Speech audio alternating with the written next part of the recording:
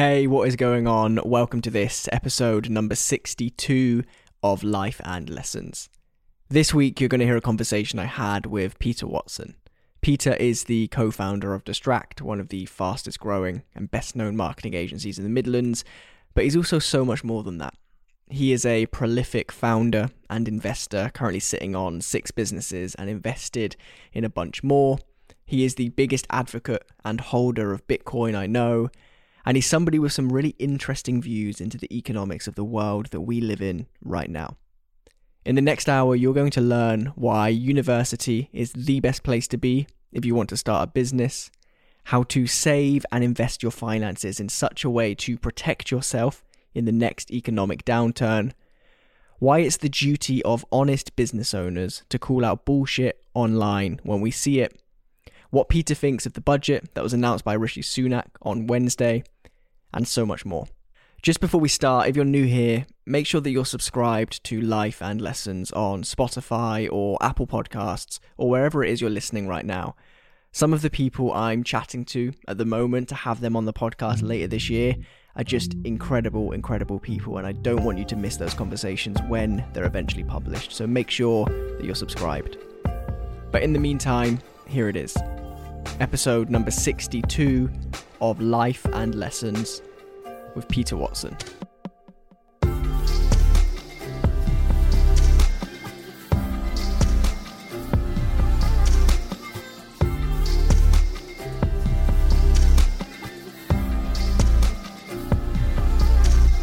So look, actually, before we begin officially, although we're recording now, so I'm sure people are listening, I just want to point to the elephant in the room, which is the fact that for anybody listening right now who listened this time last week, I said, I don't have a guest. I can't find anybody at such short notice. So people are listening to this now and they're thinking that you're absolutely from the bench. You're a sub. I've pulled you in. I just have to say, for anyone listening, and you'll vouch for this, we've been talking about doing this for a while. I've always had the intention to get to Lincoln and we do it together and whatnot. We're recording this remote because of the way things are, but I just want the world to know that Peter is here on merit and not because I needed someone, although I did need someone. So there's a bit of both. You're a bit filler. Well, two things there, mate. Is first of all, you didn't make it very aware that we started recording. So I was like staring. I don't know if you're recording this video as well. I was staring at myself, making sure my hair was decent and stuff. So if anyone saw any weird angles or be saying something stupid, I wasn't in the PR mode at that point. But yeah, I mean, look, I think the thing is, Spooner, is that I'm always happy to jump on and support one another. Like if you've got a hole and a guest, I'll always jump in and try and help you out. I know it's hard filling podcasts every week, and it's hard getting guests every week. So if I'm here for merit or from the bench, I don't really mind, mate, either way. It's one of those ones where I want to do every episode in person because, me and you and Adam, we have another podcast. We've recorded remotely. It works, but it just doesn't feel the same. And so in a way, you are the guinea pig here. But if ever there was somebody to bring the energy on a video call, I know it's you. So I'm excited. But look, it feels like it wasn't that long ago that you worked in Halfords, that you threw up a tweet on Twitter and you were looking for like a little website, like a shitty HTML website that you needed somebody to pull together for a business of yours. I think it was maybe like 2012, 2013. And I replied, and it was me who built that little website when you were working in Halfords. And everything was very early stage. Everything was very young. It feels like it wasn't that long ago that happened. And yet now we sit here today. For those listening, I see you're in your enormous, very nice looking office. You're the co-founder of definitely one of the fastest growing, one of the most exciting agencies in the Midlands. You have 6 businesses, a conveyancing firm, a mortgage company, an investment company. How did you get from that guy in Halfords to here? And how did you do it so quickly?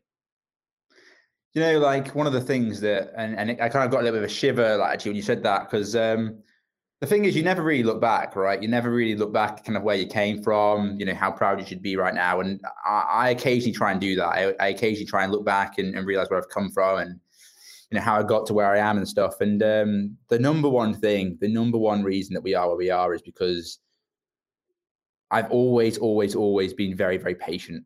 I've always been like, very patient, very happy to fail, and most importantly, very happy to move really quickly. And I think that every single business I've ever had has been bigger than the last one. It's always been a step-by-step process. Some haven't really made the cut. Some have cut quite early on. But I think I'm completely and utterly fallen in love with the process, being very happy, patiently waiting. And also, I've invested everything I've ever had. I've never, ever taken a fat salary, bought a Ferrari, paid my house off in cash. I've never done that. I've always invested everything back into this thing I'm trying to build. And I really am trying to become something by just being patient and investing along the way. Where do you think you are on that sliding scale, right? Because this just struck me as you were talking that you're quite far along relatively. If I look around me at my peers, because we're a similar age, and yet you're 27, is that right? Yeah. If 0 is you're in Halfords, if 100 is the absolute end point where you're happy, you're content, and you're ready to stop, if that's the right word, between that 0 and 100, where are you on the scale right now? Well, we don't know, do we? That's the exciting part about entrepreneurship. We actually fundamentally don't know where we are on that path. This could be the peak of my whole career, and it could all be downward spiral from here. That legitimately could be the thing. I think it's worth mentioning for everyone listening, actually, is that when I was at Halfords, I wouldn't even call that 0, because I learned so much whilst being there. Customer service skills which I had to use today for one of our business to consumer brands, and there's many things you pick up along the way. And I think maybe when I was at Halfords, I was actually at number 5. Where I was at number 1 or number 0 would have been, when I was 14, 15, 16 with insecurities coming out of every single crevice and, really, really couldn't even talk on stage. So, we've all got to understand that where we are in our journey, where we are with our process is very, very, very much unique to us. Someone going and getting a job at Halfords could be the thing they need to get into the next level. And I think that there's far too much criticism out there for people going, oh, he's working in the garden centre, or he's working at a cafe, when actually that close contact with customers or in a business environment could be the one thing that actually starts their whole career. So I'm a big fan of allowing people to do things at their own pace, trusting the process, most importantly, and most of all, investing everything you have into the next level, which is crucial. You can't expect to get to the next level if you're not going to invest like you're at the next level. And that's what I've been doing recently anyway. So if Halfords is the 5, if insecure Pete at 14 is the 0, and working a job that, frankly, people would have some sort of snobbery towards, not that there's anything wrong with it, but we know what people are like, right?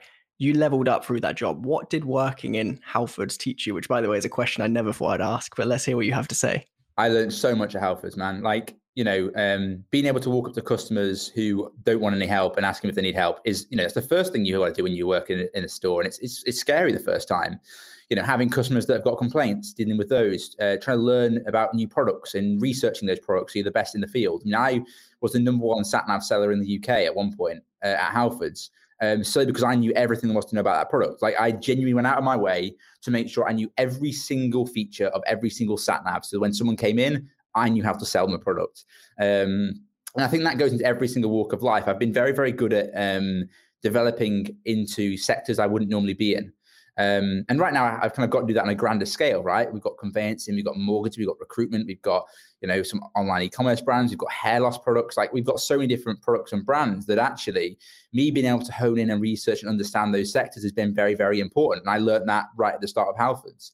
I also managed to get to see the CEO of Halfords at the time, Matt Davies, who was the CEO at Tesco UK as well. And I managed to haggle myself a meeting with the CEO and the head of training, and then nearly got bought out by a cable manufacturer. And, all these things have just been pure and simple hustling. And, I still believe my number 1 trait, the reason I'm sat where I am today, is 2 reasons.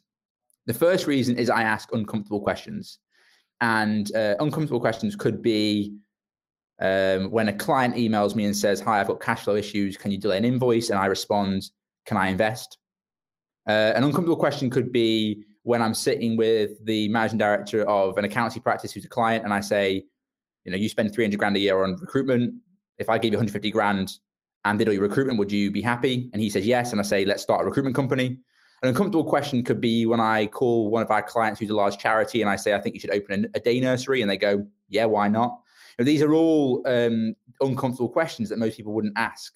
And that's the reason I've been able to level up so fast. The second reason is I fundamentally, at this point in my career, do not care about anything external. Yes, I moan every now and again if I think that things aren't happening the way they should be. But fundamentally, I am so happy with what I have inside my kind of circle of influence, that I only know what I can control. And if I know what I can control, I know what I can improve on. And I believe those two things, that level of directness and knowing what I can control have been the ability to be able to kind of max up to the next stage. And I think many times people can't get to where they want to go because they're too concerned about things they can't control. So yeah, they're my two factors, I'd say. There's a book I read maybe 3 years ago now by Derren Brown, the TV magician guy, who I never thought would be a really profound author, but actually probably one of the books that changed my life the most, called Happy. And he essentially breaks it down to the Stoicism point of view, right? Which is that the only two things you can control in your life are your thoughts and your actions, nothing else. And I used to be, sometimes for good reasons, sometimes for absolutely ridiculous reasons, the biggest worrier. I would worry and panic and have what you could probably call anxiety, though I didn't know the word for it back then, about absolutely everything. And it's only when you stop and realize that actually there's such a finite number of things in our lives that we can control, and to just let go of the rest. Not only do you become like happier, as the book title suggests, but I think in a business sense, as you've said, you become a lot more, I guess, prolific. Because if you're only focusing on the 5% things that you can control and putting 100% of your attention towards that, your levels miles ahead of those who are worrying about the headline that was in the Daily Mail today about business rates, the tweet that they saw of a competitor who's doing well, all of these crazy things. And so, yeah, if there's one thing I pulled out of that entire section of your life, it is that learning to focus only on what we can control, or what we believe we can control, is an absolute superpower. I think as well, though, that as a business person, you I've said this many times before, is that I think that your I guess I don't know what the correct term is. Your highs and lows, they narrow themselves down. So I think that, and I would guess that you were a worry at the beginning of your business career, and you're not so much now. And having you read that book or changed that habit or whatever probably would have actually made minor difference to the fact that business kind of nulls you down anyway. And you start understanding what's worth worrying about and not worth worrying about when you're running an organization with 5, 6, 7 people, because there's only a few things that really matter in that scenario. It's have they got enough cash in the bank and have they got enough clients, and you understand what you can and can't control. So I do believe that business actually sorts a lot of the bad habits out, if you obviously are building the right business, because we all know the things to worry about in business, and just focus on those being okay and you're fine. So I think that business actually has a really, really great tool of holding you as an individual. I truly believe that one of the best paths I've ever been on was being an entrepreneur, because it developed me into who I was today. It speeds up the time under tension in life. I think that in some areas of life, I'm wildly underdeveloped because I've just focused so much. 100%. However, when it comes to just being able to be like and I don't want to use the word adult disrespectfully, but like an adult who can stand on my own feet and just deal with shit, because I've seen it all before. Not everything. There are going to be things that absolutely sideswipe me from nowhere that I've never seen before. But in the, 6 years I've been doing business properly, I've seen so many things that were terrifying the first time they happened. They were the end of us. We would never get past it. And now they're just like a Tuesday. And, for me, I'm running one business. You with your 6 businesses, I feel like every Tuesday must just be wild. Well, I'll say something interesting, actually. It's quite funny because obviously I have my specific role within our group. Brad has his specific role within our group. And because of that, we all have our own specialist skill sets and niches. For example, I don't do any paperwork within the organization at all, which means my ability to understand paperwork is zero. For example, if I receive a letter in the post personally about, I don't know, mortgage or conveyancing or whatever I'm doing personally, I send it to Brad. And like, Brad, can you just have a look at this, please, mate? Because whereas you've been through the process of doing it yourself, like you understand these things. I literally hit, if a letter comes through for the business, it goes to Brad's desk, which means he's obviously very, very skilled now on like understanding the small print or understanding all the things about operations and setups. Whereas because I've never even looked at that stuff, it means I haven't developed in that mindset in my personal life either. And I think, you develop really quickly when you're in business in the roles you're running in, the roles you're doing. And because of that, I've just not developed at all in paperwork. Like I can talk well. That's about it. There's a concept by a person called Greg McKeown of essentialism, which is the idea that you should focus on the important few, not the trivial many.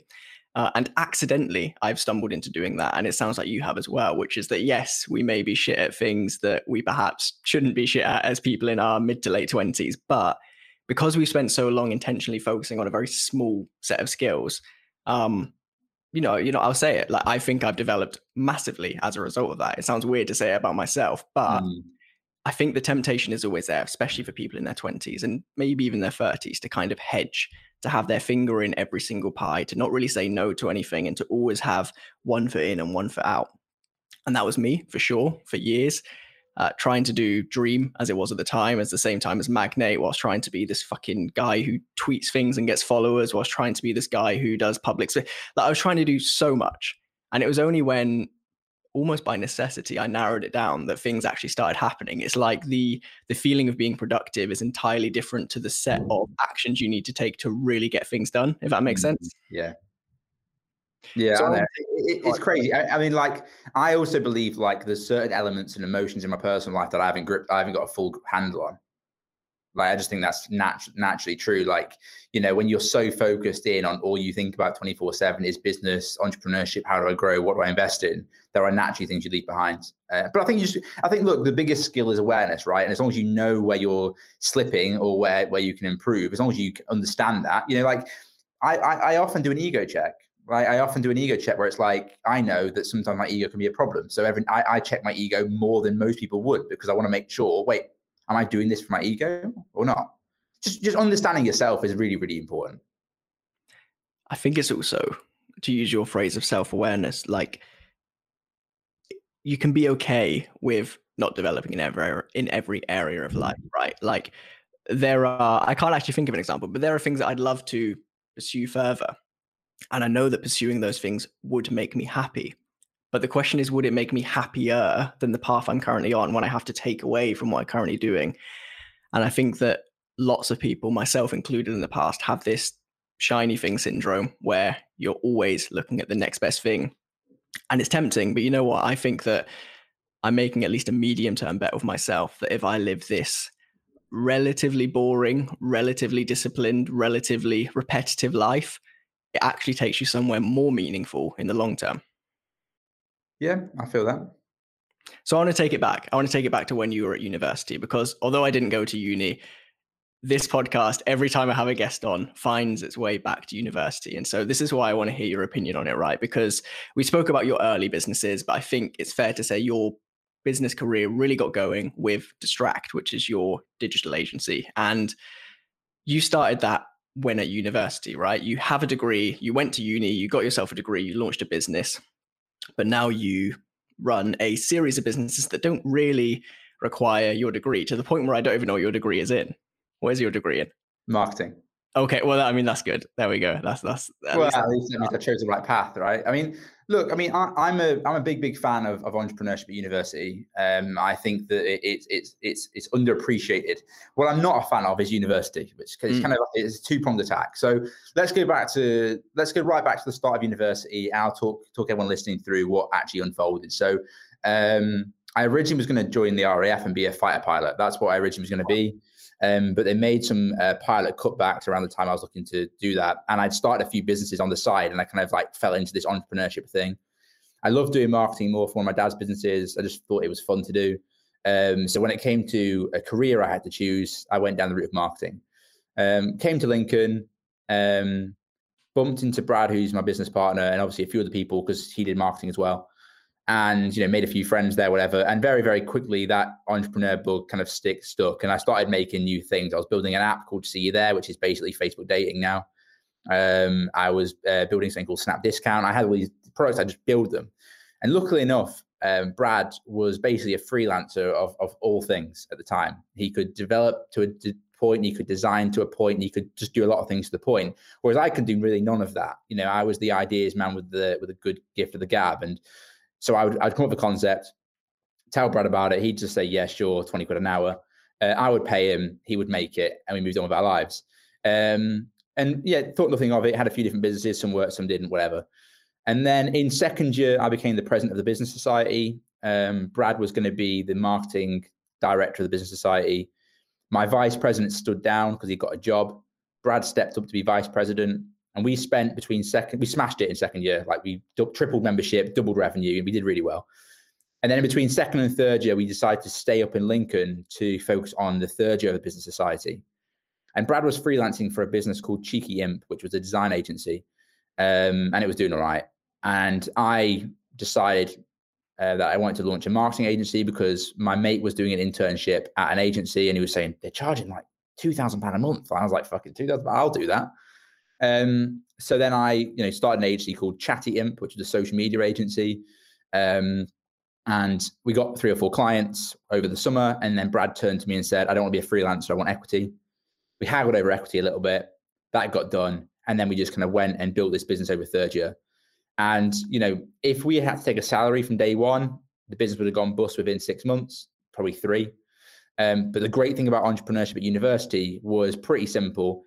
When you're at university, you get a grant to live, you get your tuition paid for, you get your rent paid for, you get all this stuff paid for. So I didn't have to worry about any income. I really could play a long game. I could play a year and a half of everything we made put back into the business. I could hire staff rather than pay myself. It allowed us to get that kind of multiple effect very, very early on. So we didn't actually pay ourselves anything for the first year and a half. And then as soon as I finished university, we were kind of like, oh shit, we got to make money now. And then we paid ourselves £800 a month, give or take a little bit, maybe £700 a month, whatever the best tax allowance thing was, for the second year. And then obviously we started the third year and we kind of made a little bit more money and we could pay ourselves a little bit more from that point. And then obviously the rest is history. But yeah, the great thing with entrepreneurship at university is that, you don't have to make money. You can really invest in the long term. Would I do it all again? Absolutely. I would 100% go to university again. I don't know. I'm in 60 grand of debt, maybe. I don't even know how it works. It goes up every single month. My tax guy sorts some stuff out. I don't know how it works. But the point is that the upside of being able to sit at university, meet people you'd never meet from different walks of life, have different experiences with people, living by yourself in flats that you don't really like some of the people, all this stuff that actually it builds you as a person, as well as being able to start numerous businesses. I mean, people used to banter me all the time for the amount of businesses I'll start at university, and I always said that I wanted to be the entrepreneur on campus. I wanted to know about every single business that was coming at university. Some people loved the fact that I was really boyish about it. Some people hated the fact I was really kind of boyish about it. But yeah, I knew about every single business on campus. People tried to get me into their companies to help grow them. I was like, no, I'm an entrepreneur. And then in the end, it kind of all sorted itself out in the end. But yeah, I'm a huge fan of entrepreneurship at university. It gets a bad stick. A lot of people go, oh, university don't go to entrepreneurs don't go to university. I disagree. But I do not believe in the university educational system. I think as an educational standpoint, for most creative roles, it's a waste of time. But it served me well. What's your hiring stance? You've hired maybe, I don't know, including churn, 35 people, I'm guessing. Yeah. Where do you stand on degrees? I think that most people that come out of university have a chip on their shoulder. And they expect a stupid salary for someone who has absolutely no ability and who, is nowhere near where they need to be. So I don't hire really from university anymore. I used to. We got a few, but I kind of, I'm not saying any of the people we hired were terrible, but I'm just saying like the interview process, you kind of like, hang about, you want 25 grand a year and you've not even brushed your teeth once, mate. Like, so it's like, there's a massive, misunderstanding of what they're told and what they expect. University is good if you want to go and work in, I don't know, like Boots marketing department maybe, but not if you want to work at a creative agency. And look, Boots hire an agency is all I'll say. So, like I don't really believe in hiring from university for roles like in the creative sector. I'll 100% go after raw talent, energy, enthusiasm, and passion.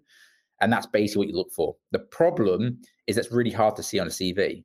So if you're looking for a job right now, I would say there is nowhere on this planet you should be applying for a job through a CV. I did a talk at the University of Lincoln, actually. I get pulled back every now and again, but I think after this last one, I won't get pulled back because there was 5 people at the front of the room. I was one of them. 3 were working at big companies. Obviously, I started my own business, and the girl next to me started her own business.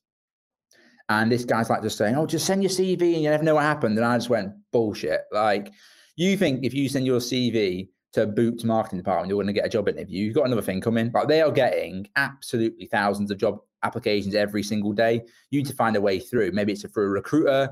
But the best way you can do it is to send something physical in the post. Be creative. You're applying for a creative role. Be creative. And I think there's so many lazy people at university who are like, oh, I've done my degree now. I deserve a job. I deserve a 27 grand a year job. And I'm going to send a CV. And it's like, you need to wake up, mate. You need to wake up to reality because you're going to be unemployed. So, yeah, so I said all that and it didn't really go down very well, obviously. But yeah. Do you think that the year we've just spent with universities being lambasted online because of remote learning, with students maybe waking up to the realization that they're paying whatever the fee is, I don't know, £27,000 for a Udemy course, if I can call it that. I'm sure some people would strongly disagree, but do you think that between all of that, i.e. the system being exposed for what people like you and I perhaps believe it is, plus the kickstart scheme, tongue twister, plus traineeships, plus apprenticeships, plus all of these things that are different avenues that, quite frankly, at least in my school, when I was of university age, were not spoken about. Do you think that we're the generation that will be the last to really go through university? No, because you've missed all the best parts about university. You need to remember this. So if someone says, "Oh, name your fondest memories of university," they're not going to mention sitting in a lecture hall on Thursday at 9 a.m. And so the question comes: are you happy to pay 50 grand in debt to have the experiences of university minus the education? And then I would say yes. I personally would spend 50 grand to have the experiences I had from university, the everlasting mates you form, and just the great life experience. I would pay 50 grand for that. So the people this year, unfortunately, because I know quite a few people this year have had basically a year and a half of no experience, right? They've been in university, they've been in their halls or whatever, but they've had no experience. So I feel sorry for those people, absolutely. The question comes, let's say, for example, there was a apprenticeship scheme or whatever, where you could go into a halls of residence, right? So you could have all the same experiences you had from a university standpoint, except you didn't have the university, you had something that I actually believe was better. Then you've unlocked a whole, because I would then do that. Anyone who says they got the same university experience that hasn't got university experience haven't got university experience. So, it's unparalleled. What I do argue is that the university package is wrong, but the university experience, you can't falter it. Like, it's incredible. It's actually, I was dead sure at the age that I shouldn't have gone to uni, right? Because I was this fucking businessman with Magnate doing this thing and rah, rah, rah. But then looking back, because I made such little tangible progress in those 3 years, I really do often sometimes think I wish I had just gone, and it could have been any course, because frankly, I for what you're saying, I wouldn't have cared for the course. But I do listen to stories of friends of mine and what you're saying now, and I just think, shit, maybe I did miss that collective formative experience that so many people go through. Going back to what I said earlier, maybe I'm undeveloped in certain ways. The average person isn't going to pay it back anyway. Sure. And look, I don't want to get on an economics route on this because it's not where it's now. It's going to be wiped. It has to be wiped. There's too much student debt.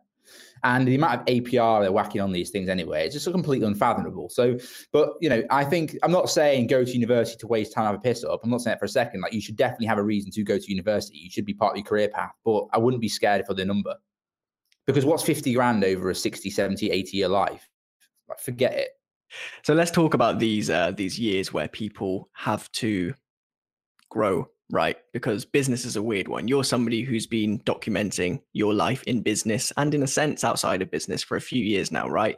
You're 100 episodes deep on the podcast. You've done dozens of vlogs, countless interviews and chats like this, and you've done it all out in the open, which means that you've been exposed when things go well, but also when things perhaps go wrong, if that's the right word, right? I think of Weber and the brand that you were going to launch and then it never came about, which you might want to go into in a second. But I think that this all points to an altogether more interesting conversation. It's one that me and you had separately a couple of days ago. And it's that, at least in my opinion, young people, this is a generalization, I love generalizations, let me be clear, not everybody, but young people in business right now seem to want to look like the finished product before putting the work in, right? It's staging photos, it's choreographing Instagram stories, it's, in some extreme cases, like straight up faking numbers and tweeting them. This is something that didn't exist, at least in my recollection, 5-10 years ago when we were very, very first starting out. Like, people just didn't come with this ego attachment of wanting to be seen to be the finished product. Where do you think it comes from? Gen Z are absolutely fucked. Shot. like I feel like millennials are in the sweetest spot possible, right? Where you've lived without the internet, you've also lived with the internet, you understand both sides of life, and you've got a bit of backbone about it. And I feel sorry for the next lot because they have been brought up on a world where every single Instagram picture needs to be edited, where there's get rich quick schemes all over TikTok. If you're not starting a business and making money within a week, you're deemed as a failure. I think the actual best way to start out is to be very transparent with what you're doing, even when you fail. Because you know how easy it is for me to sit there when you say, oh, Wayburn didn't work, and it doesn't even remotely hit me. I'm like, yeah, it didn't work. Like, supplier issues and better options came along the line. Like, it doesn't even remotely hit me. In fact, I actually forgot about Wayburn until Brad actually said to me about a week ago that we got the trademark for Wayburn on grass. I didn't even know. So, like, I mean, like, it doesn't even absorb me. So, I think that the fastest way that you can develop any part of your life is to remove any element of external judgment. And because I've been so open about things, I've got a lot of haters. A lot of people will make fake accounts and like DM me on Instagram or will comment on YouTube. There's a period on YouTube where I got like 5 hate comments on one video, and I was like, wait, hang on, who have I pissed off here? But I don't really mind. It doesn't really land too much on me because, again, like, when you're so focused on something you want to achieve and you're like literally just honed in on it, I'm naturally going to annoy some people because I'm a young kid with confidence that's making it happen, and some people won't like that. But at the same time, I'm going to inspire some people as well, right? And we can all be self-absorbed on all the bad things in life, but there's so many people that message me and say, "Thanks, Pete. Like, I really appreciate this. Like, thanks for this tip, whatever," and that makes it worthwhile. So, I really, really, really don't care about the negative at all. But I think it's really, really important that you front your losses. It's really important that you just show it for what it's worth. Because, for example, if I go out there and I say, like, my biggest investment will be my online pharmacy. That'll be my biggest ever investment, and it will. I very clearly have said this to the directors. It's either going to be a £1 billion company, or it'll be a complete and utter bag of shite. Like, there is no middle ground of this business, like none. And I'm going to be very open when I launch it. This is the biggest cash investment. This is the biggest time investment. This is the biggest everything. And if it doesn't work in 6 months, years, 2 years, 3 years, people will see me fail. And the great thing is that everyone who sees me fail will understand people fail. And then they might be a bit more transparent and less bullshitty. And you mentioned there on that little intro about people faking numbers. And I know the reason you say that is because there was that lad on Twitter who faked numbers. And I replied to him, telling him he faked his numbers.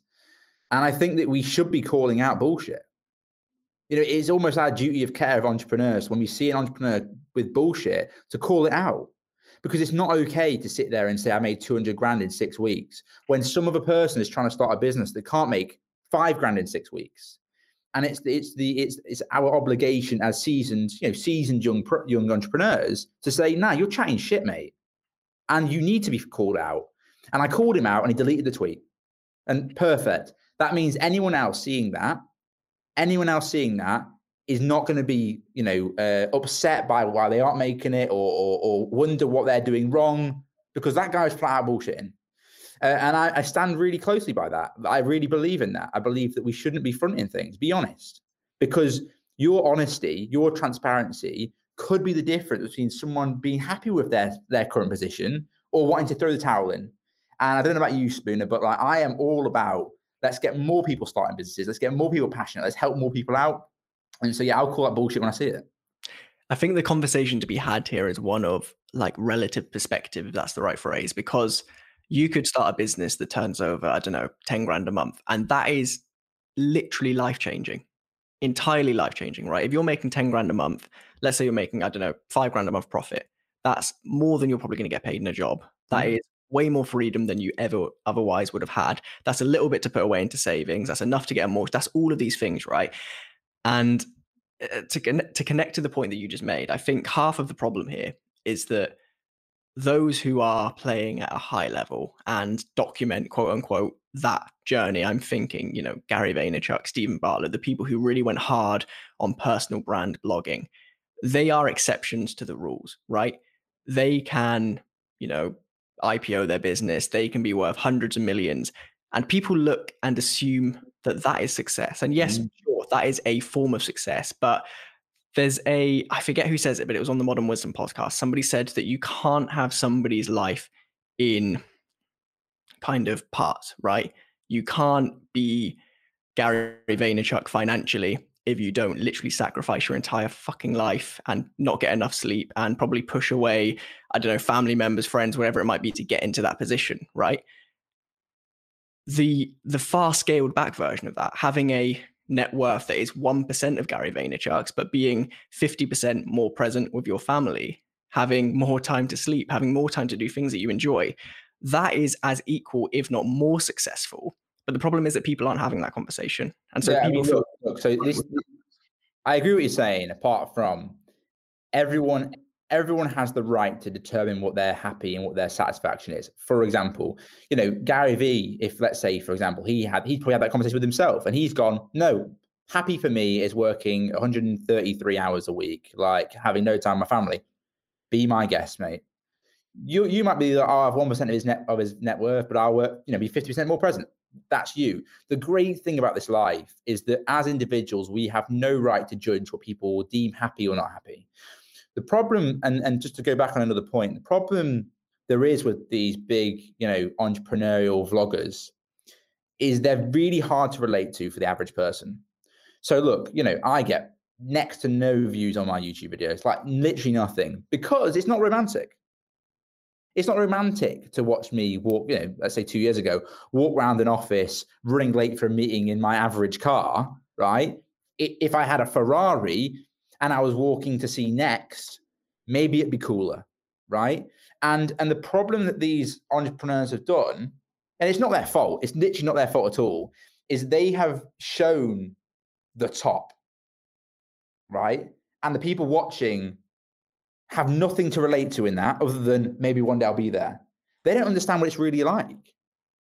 They have almost glamorized entrepreneurship to a degree that is unfathomable for anyone else, right?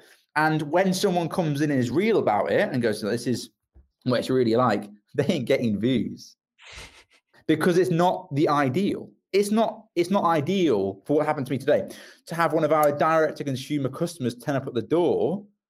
That's just not like, and then I've got to go down from, writing a proposal to one of our prospects to now walking down and do customer service.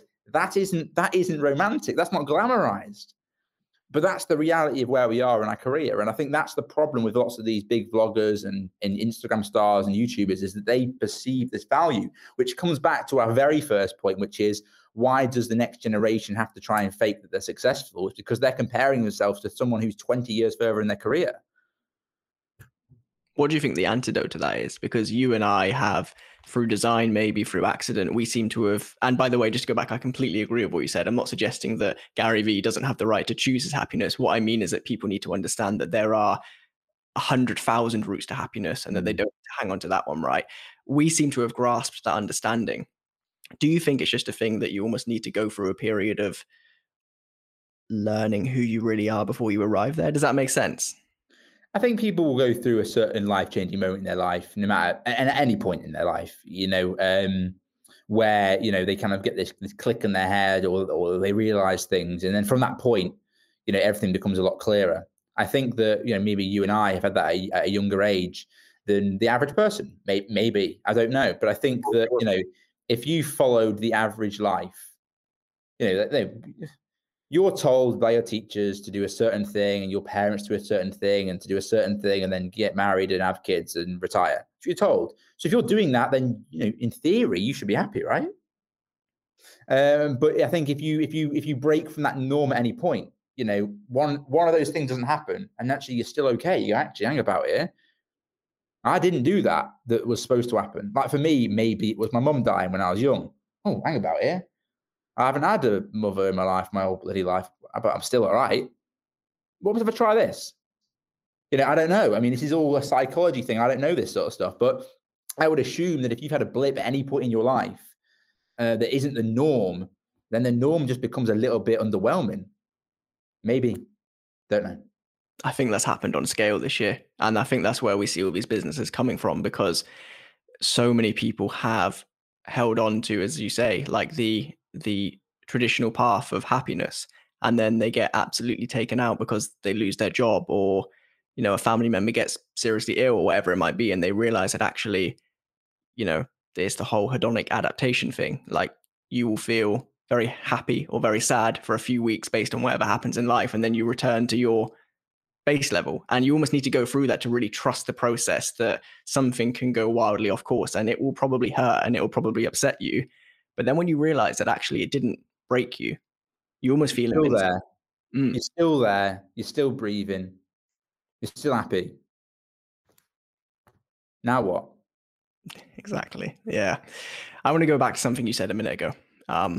And by the way, well done for not mentioning Bitcoin so far, because you and I had a conversation last night about how you are the Bitcoin meme guy of the UK because you love to speak about it so much. So you're big into Bitcoin, right? And over the past year or so, you've bought businesses, you've invested in businesses, you've co-founded businesses like the one with Adam Horton, right? You seem to be spinning a lot of plates financially. And there's something that actually we've never really covered on this podcast, and that is the idea of finances, right? Your stance, at least from the outside looking in, reminds me of something that I heard Tony Robbins speak about a few years ago. And it is the idea of being unfuckwithable financially, of being so diversified and so aware that when difficult times come, like they have this year, nobody can fuck with you. Now, that seems to be something that you've built intentionally during the good times. I guess I have two questions here, right? The first is, did you do that with foresight? Was that intentional? Could you see something coming? And then on top of that, just talk to me about your general approach to finances. So no, nothing from the outset was intentional. Apart from I love economics, hence why I bought Bitcoin. I love economics, and roughly recessions happen every 10 years, give or take a little bit. And our last one was 2008. So we got to 2019, and I had a conversation with Brad, and I said, look, the next one's coming. You looked at GDP to debt ratios, and we without this pandemic, there was going to be a recession, right? It was factual. It was just being borrowed time. So we decided to bank a lot of cash, reduce salaries a little bit, really hoard for a good day, for a bad day. So when the pandemic came, we were in a really good position anyway. We literally had about 60% of our total revenue in cash. Like, we were in a really good position. So we were fine. Yeah, in terms of everything else, like, I've, you got to remember, like, even since I was 16, 17, 18, every business I've ever had, I've invested in another business. Every single business I've ever had, I've put more money in. And we just progress that, right? So, every single time you get money, you put money into another business, or you put money into the same business, and you don't take it out. Like, taking it out's bad. And all we've done is always just compounded, and that's all we've done. So when we see an opportunity, we put money in. It's quite funny, actually. And we had a guy come in. I don't think we'll invest in his business, but we had a guy come in the other day who wanted some investment for his business. And he arrived at a Porsche, and he came in to meet me and Brad, 27, 26, for investment. Reasonable little business, good inbound leads, need some optimization, we can make it work. And he come in a Porsche, and me and Brad had walked here, right? And he needed about 40 grand. His car is probably worth about 70, give or take a little bit. So you're sitting there thinking, just fucking pull your lifestyle back a little bit, mate. You got your 40 grand, you're still 300% of your business. I'm sitting there going, 40%, 40 grand, I want 40%. And he's in the position where he has to take it, but he doesn't, right? Because this is the difference. When you're in a position where you're in a good position with cash, you've got multiple different avenues. You've got me, because we got Bitcoin. You've got 5, 6 other companies. You got to remember that we aren't unfuckwithable yet, because Distract is still fundamentally our main income. But soon enough, if you have 6 or 7 cash flows that are all doing pretty well, then yeah, I can see how that statement could make sense. But if that guy just made some better decisions at a younger age, or even at this age, he wouldn't have had to come knocking on the door for that money. He could have just done it himself. And I think far too many people are on the rush, back to our other point, on the rush to be perceived as successful, to drive that Porsche, when actually, if they just invested their money correctly, they could probably have the Porsche in 2 years' time and been okay. I could have had a fancy car 2 years ago. But I probably wouldn't have been in the relaxed position I am now with the global pandemic. I probably wouldn't be able to sit opposite the Porsche man and been like, yeah, I'll invest in your business. I probably wouldn't have been able to do the hair loss business. I probably wouldn't be able to buy that business that went into administration, which is going to do a couple million quid. I wouldn't be able to do any of these things if I'd taken my money earlier. And actually, I think that's almost a disease in itself now, because the problem I have now is I don't want to spend money. because I've seen how my ability from such a young age to not spend money has put me in a really nice position now. And I'm obsessed with compound growth. So I'm thinking, well, if I don't spend that money again for another 4 years, I'm going to be in a really fucking great position. But then you have that conversation with yourself, which is, come on, Pete, like, what's the point of having any cash or having any businesses or working for a living if you don't spend it? So, there's lots of pros and cons to all scenarios. But yeah, the reason, I guess, to answer your question is, yeah, we're so diversified and we're trying to be more diversified. And it's all because we planned to the outer climate. You can't control when a pandemic hits you in the face, but you can control the situation you're in if something did happen to you. And that's what we did. As an individual then, to pick up on your point that you said, this didn't start intentionally, right? About 10 years ago when you started our business, this whole financial position wasn't intentional, and it's kind of moved into being something more intentional and something more tangible. Imagine you're in the shoes of somebody who is 10 years younger than you are. So they're just about to get started in life, business owner or not, just an individual, right? What financial advice do you have for somebody to make sure that they put themselves in the best position possible to be okay 10 years from now when the next recession hits? First thing you've got to do is make sure whenever you go and buy something, I still did this until about a year ago, right? So I was earning £5.55 an hour at Halfords, and I would actually map everything I bought on hourly wages at Halfords. I did it till about a year ago. So if I went to buy, for example, I don't know, a t-shirt, or it was like, £6, I'd be like, that was an hour wage at Halfords. I still did that a year ago. So the first thing you've got to understand is, like, do basic maths like that. Be tight as fuck, and pay your investments first. So what, for example, you'd break down. You want to get a little spreadsheet out, break down everything you've got, understand what's coming in, understand what you need to live on. So maybe your rent or your mortgage or whatever, and you'll be left with a number. And that number, you have to put as much money of that to work as possible. And that could be putting some money in the stock market. That could be putting some money in Bitcoin, wherever you want. Get that money to work, because if it's in your bank account, the actual statistics say we're running at a 3 to 4% inflation rate. Actually, we're really at a 12%. If you look at the real statistics, they just change the basket around every now and again. So actually what's happening is you're losing 10% of your buyable value every single year. So if you have 10 grand in your bank account, every year that's now 9%. That's now 9 grand. That's now 8,100. You see what I'm going? So every year you're losing money. So your plan right now should be to have as little money, and this is not financial advice, obviously, have as little money in your bank account as possible and have the most amount working for you. It is not good business advice or investment advice to have a chunk of cash in your bank getting 1%. This is terrible advice. In fact, my mate, I won't name him, so I'll give you the real numbers. He was given 40 grand by his parents when he was about 16. And he was like buying whatever he wanted to do, loving life. And he had it in some high interest, 2.5%, 3% bank account in Switzerland, getting his 2-3%. And he left it in there for about 10 years, let's say. So till about 24, 25. And he got some of it out of that today. And he messaged me about 6 months ago, he messaged me saying, what should I do with this money? And I said, buy Bitcoin. And I said, put in what you can afford into Bitcoin right now. And he said, it's a risky investment. And I told him to use it $4,000 of Bitcoin. $10,000, he was like, it's such a scam. And then every single time I went up $1,000, I messaged him saying $14,000, $15,000, $16,000. At $16,000, he sent me a really bitchy voice note saying, I don't message you every single time I get a pay rise. And I was like, all right, okay, we're getting a bit fucking spooky here, but whatever. So I left it. At $25,000, he buys half a Bitcoin. So he puts in about roughly, let's say 12 grand into Bitcoin. It's now 51,000. I made more money for him in that investment in 3 months than the 10 years it was in his savings account. Because, there's a reason that banks want you to have your money in their bank accounts, because they are investing it, right? There's a reason they'll give you 1% because they're making 5%.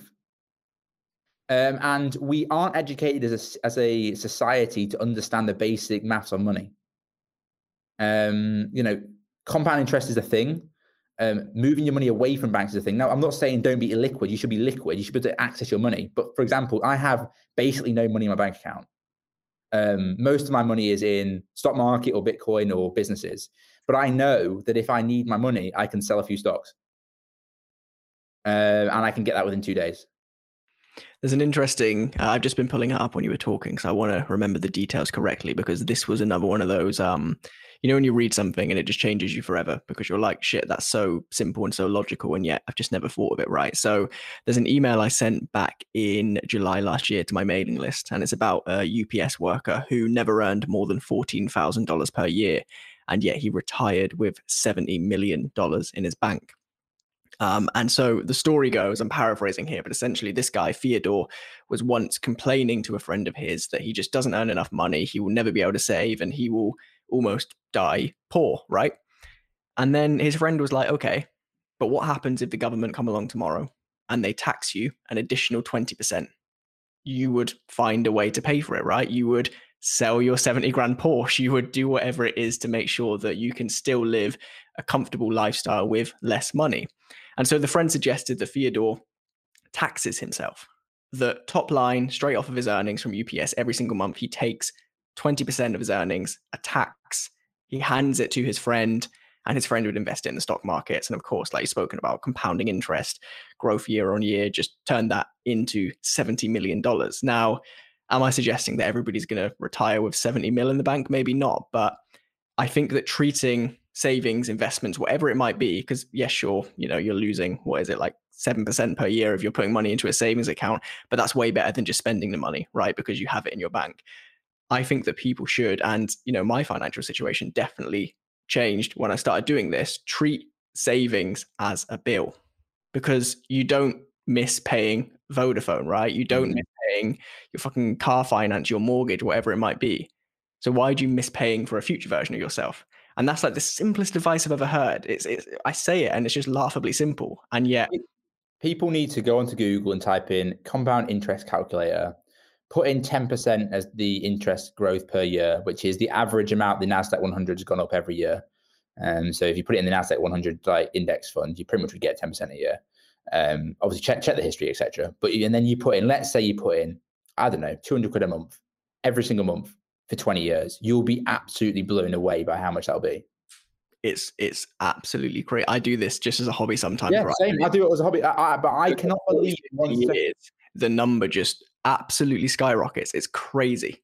But we're talking here, you know, these things we're talking about here are what I deem generational wealth. Like my Bitcoin investment it's a staggering number at this point. And my mates are like, why don't you sell it and buy houses? I'm like, houses don't appreciate 200% on average every year. You know, the numbers you talk about, you know, if you get that right, let's say, for example, let's just give you an example.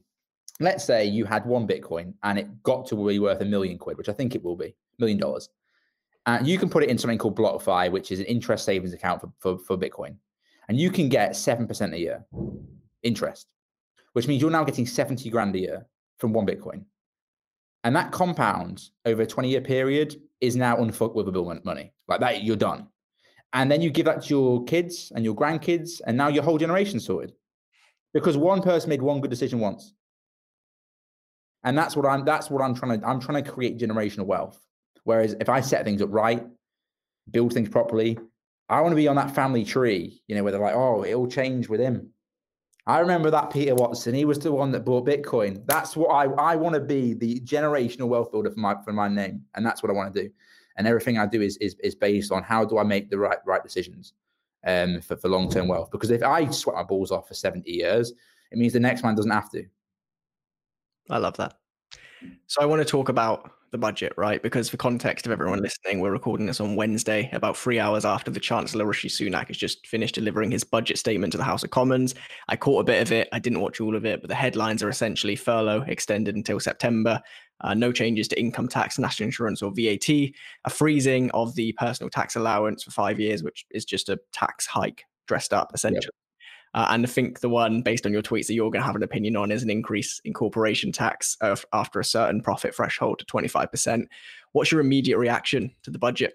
I thought it was going to be worse. I thought they were going to screw us crypto bag holders. I expected there were going to be like a capital gains tax increase or a specific new cryptocurrency tax because, you know, an asset is literally gone from $3,000 to $50,000 a unit. You know, I expected some sort of bullshit tax around that. I think we have to have a complete and utter tax reform in this country. I think it's so old-fashioned and dated now. It needs a complete overhike. And I expected it with us leaving the EU that we're going to do something pretty magical. But I understand that this budget was very much around, you know, survival.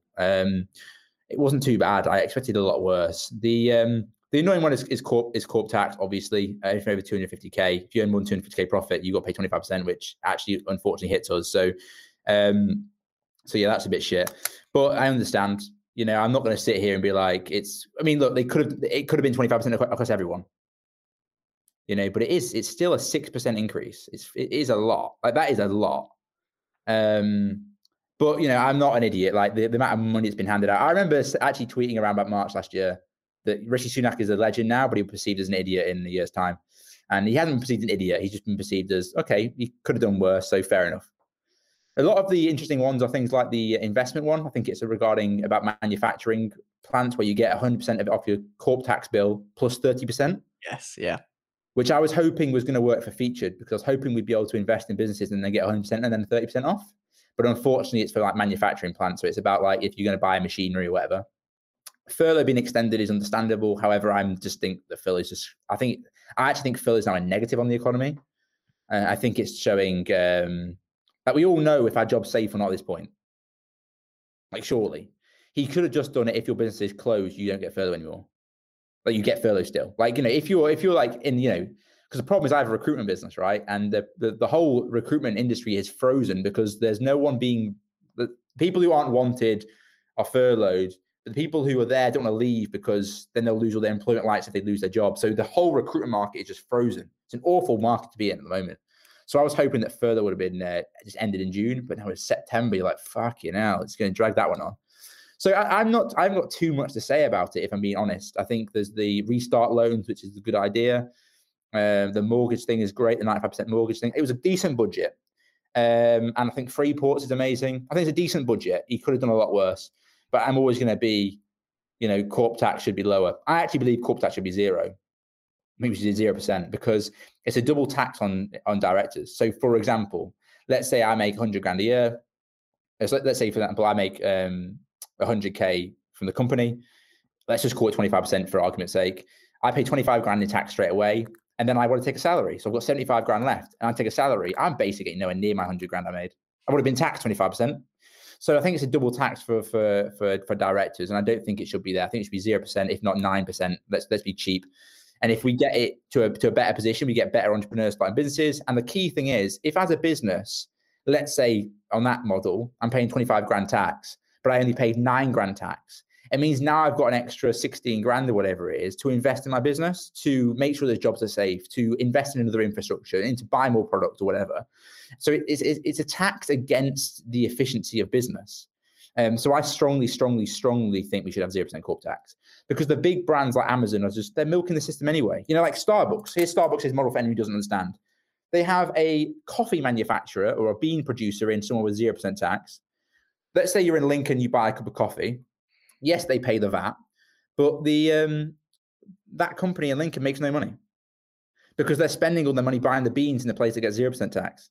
So now they're always going to have 0% profit in all the places with tax. The company they're buying the beans from is in the 0% tax area. No tax is paid. So these big companies, they can get around it. It's not about going after the companies that make more money. It's impossible. It's impossible to do that. So just make it 9% or 8% or 5%, so it's actually fair for everyone. Because when you increase corp tax, all you do is increase it for the businesses that actually are director owned in the UK. So anyway, move on. Googling there, I once watched it must have been Panorama or something about it's called like the double Dutch or the double Irish, depending on where they move their revenues through. But just I can't think of a company. There's just the shadiest of arrangements, though, right? Where like the UK-based corporation tax-paying company licenses the use of a logo from a company that happens to cost the exact amount that their profit was and stuff. So yeah, I don't know. I think that the problem, right, with this generation is that they don't understand this stuff. So they'll go on Twitter and be like, "Oh, we should increase corporation tax because Amazon aren't paying it." It's like, no, but I fucking am, right? And Sean is, and such is, and that car manufacturer that guy is, and that guy who's trying to start his own business and he needs some more fucking money, he also is paying it. Amazon will never pay it. Apple will never pay it. Google will never pay it because they're big enough. So it's lack of knowledge. So, increase it to 40%. We need corporate. No, you're killing businesses. If I'm paying 50 grand less tax a year, do you know what that does in the middle of a pandemic? It guarantees everyone's fucking jobs. You know, it guarantees the investments. It makes me spend more money on ad spend. It makes me buy more stock. It makes me able to do up my office more. You know, that's better for the economy than my 50 grand in tax. The economic multiplier effect is the biggest secret that nobody knows about. Every pound that's spent is worth something like £6 or £7. But this is never discussed. It's like morons on Twitter. They do more for changing policy than they know. I will be intrigued to see if is it like the online sales tax? Is that what they're calling it? Like 1%, isn't it? Like extra or something? I can't remember what it is. I can't remember. That almost seems like the only way, period, that the enormous players could ever pay close to the quote unquote correct amount of tax in their country where the sale originates, right? Because to touch on your point, that yes, tax avoidance by enormous companies is this terrible thing, but I don't think, in all honesty, that it's something we'll ever win against as a country, right? Because you have to legislate against something that's already happened. Does that make sense? I don't think we need to worry about it. Like, what are we faffing about for? You know, they employ thousands of people that all pay personal income tax. What are we messing about for?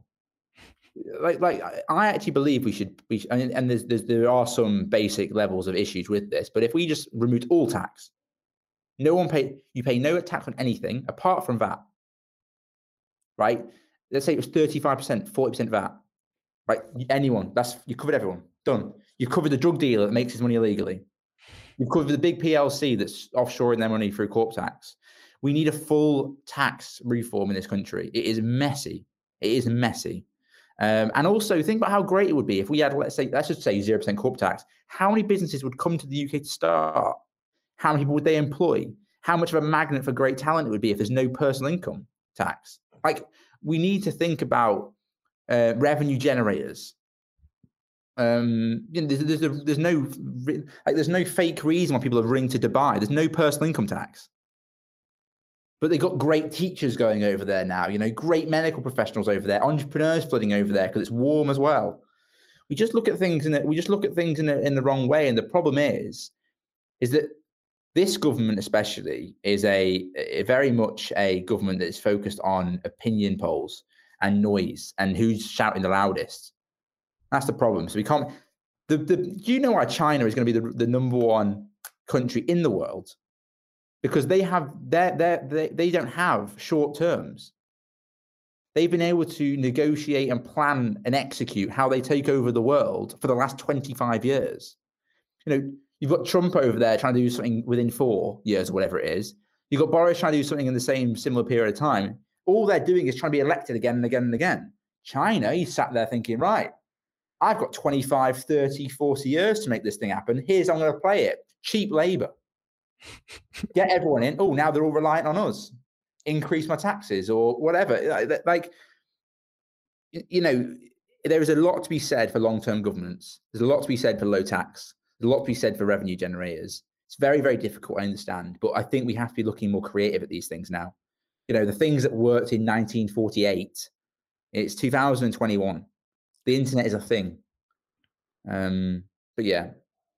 So let's end on a positive, right? Let's talk about how it's 2021, because I think that we both have the same outlook in a sense, which is that times have been weird recently, but there's always opportunity out there, right? And today's budget shows that we're at least slowly moving in the direction of a recovery. There's going to be pain, there's going to be annoyances. Somebody's always going to be pissed off when there's more tax, right? But we as a country and as a collective are moving out of what will be the biggest crisis of our generation. Hopefully there's not something else, right? But certainly what we've lived through so far.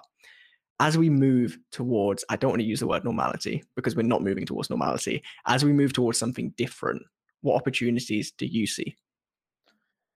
I think there's more cash than ever before floating around in the economy, and people will be surprised by that because it's definitely not in the hospitality sector, of course. But, you know, many businesses got access to the cheapest money they'll ever get in their life. If they've executed it properly, implement it in the right way, they can have some real great opportunities. We're living in a world that's more connected than ever before. You know, Zoom was around before the pandemic, but no one used it, and now they use it. So, you know, I used to travel constantly in the car. I'm not traveling to anyone again. I'll do all my meetings on Zoom. And if you need me to come to you, I'll be asking like, why? So I think there's so much opportunity ever before. Speed it's even faster to make things happen now. Like me and Horton, like we started this mortgage company over like 3 or 4 months just through Zoom. We started a whole company on Zoom. Didn't even see each other once. Same with the online pharmacy. We met the boys once. Everything's done through Zoom. And I think the speed now, the ability to move really fast based on, dynamic of changes or investments or what's happening in the macro environment, you can move really quickly. And I think it's down to entrepreneurs, probably people listening to this podcast, to make sure they don't waste this opportunity. They don't waste this opportunity. Money is easier to get than ever before. My friend, he launched a company. He got 200 grand investment within like 3 months, just free cash. Because there's so many tax incentives now. There's something called the SEIS, which is like 50% off your tax bill. And if it goes bust, you get an extra 25% off or something. So like you're basically risking no money, which means that people who've got too much money are like, just take my money. Like, let's try and get a 10x. So, there's just so much opportunity. There always will be. But I think we're living in this period of time right now, which is the greatest era there's ever been. We've never had communication or opportunity like ever before than we have right now. And I think that actually, I don't want to talk about blockchain, but we're about to enter an even more exciting period. So I would say to anyone listening to this right now, get your head down for the next 3, 4, 5 years. Don't look at short-term wins. It's going to take you 3 years before you can pay yourself. It's going to take you 5 years before you can actually pay yourself handsomely and properly. And if you can get yourself in the right position for when this next wave comes, which will be blockchain and innovative technology and automation and all this sort of stuff, if you're in the right place for that, you will be set for life. I often think, I wish I bought Bitcoin in 2014. But actually, the fact that I had the money and the access to capital I have now to be able to buy it in 2017, 18, 19, 20, that really has set me up for life. And I just believe that that's what's going to happen over and over again. Amazing. Peter, if somebody wants to find you, hear your opinions, watch your vlog, listen to your podcast, where can they find you? Follow me on Insta at pwatto, PWATTO. Follow me on Twitter, PJWatto. Or just search me on YouTube, Peter Watson, or LinkedIn or whatever, and I'll answer any questions anyone's got. As you can probably tell, I'm quite opinionated lad, but I mean well. So please don't hate. Amazing. Thank you for this. I really enjoyed it. Cheers, mate.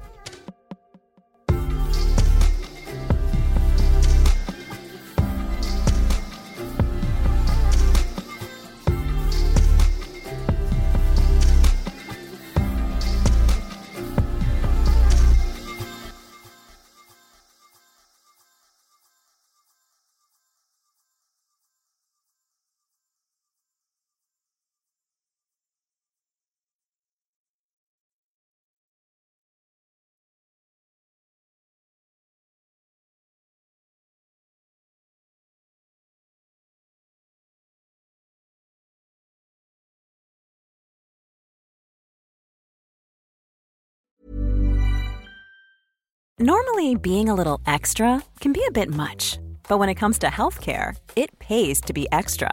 And United Healthcare makes it easy with Health Protector Guard fixed indemnity insurance plans. Underwritten by Golden Rule Insurance Company, they supplement your primary plan, helping you manage out-of-pocket costs without the usual requirements and restrictions like deductibles and enrollment periods. So when it comes to covering your medical bills, you can feel good about being a little extra. Visit uh1.com to find the Health Protector Guard plan for you. Mom deserves the best, and there's no better place to shop for Mother's Day than Whole Foods Market. They're your destination for unbeatable savings, from premium gifts to show-stopping flowers and irresistible desserts. Start by saving 33% with Prime on all body care and candles. Then get a 15-stem bunch of tulips for just $9.99 each with Prime. Round out Mom's menu with festive rosé, irresistible berry chantilly cake, and more special treats. Come celebrate Mother's Day at Whole Foods Market. Hey, it's Paige DeSorbo from Giggly Squad. High quality fashion without the price tag. Say hello to Quince. I'm snagging high-end essentials like cozy cashmere sweaters, sleek leather jackets, fine jewelry, and so much more. With Quince being 50 to 80% less than similar brands. And they partner with factories that prioritize safe, ethical, and responsible manufacturing. I love that. Luxury quality within reach. Go to quince.com/style to get free shipping and 365-day returns on your next order. Quince.com/style.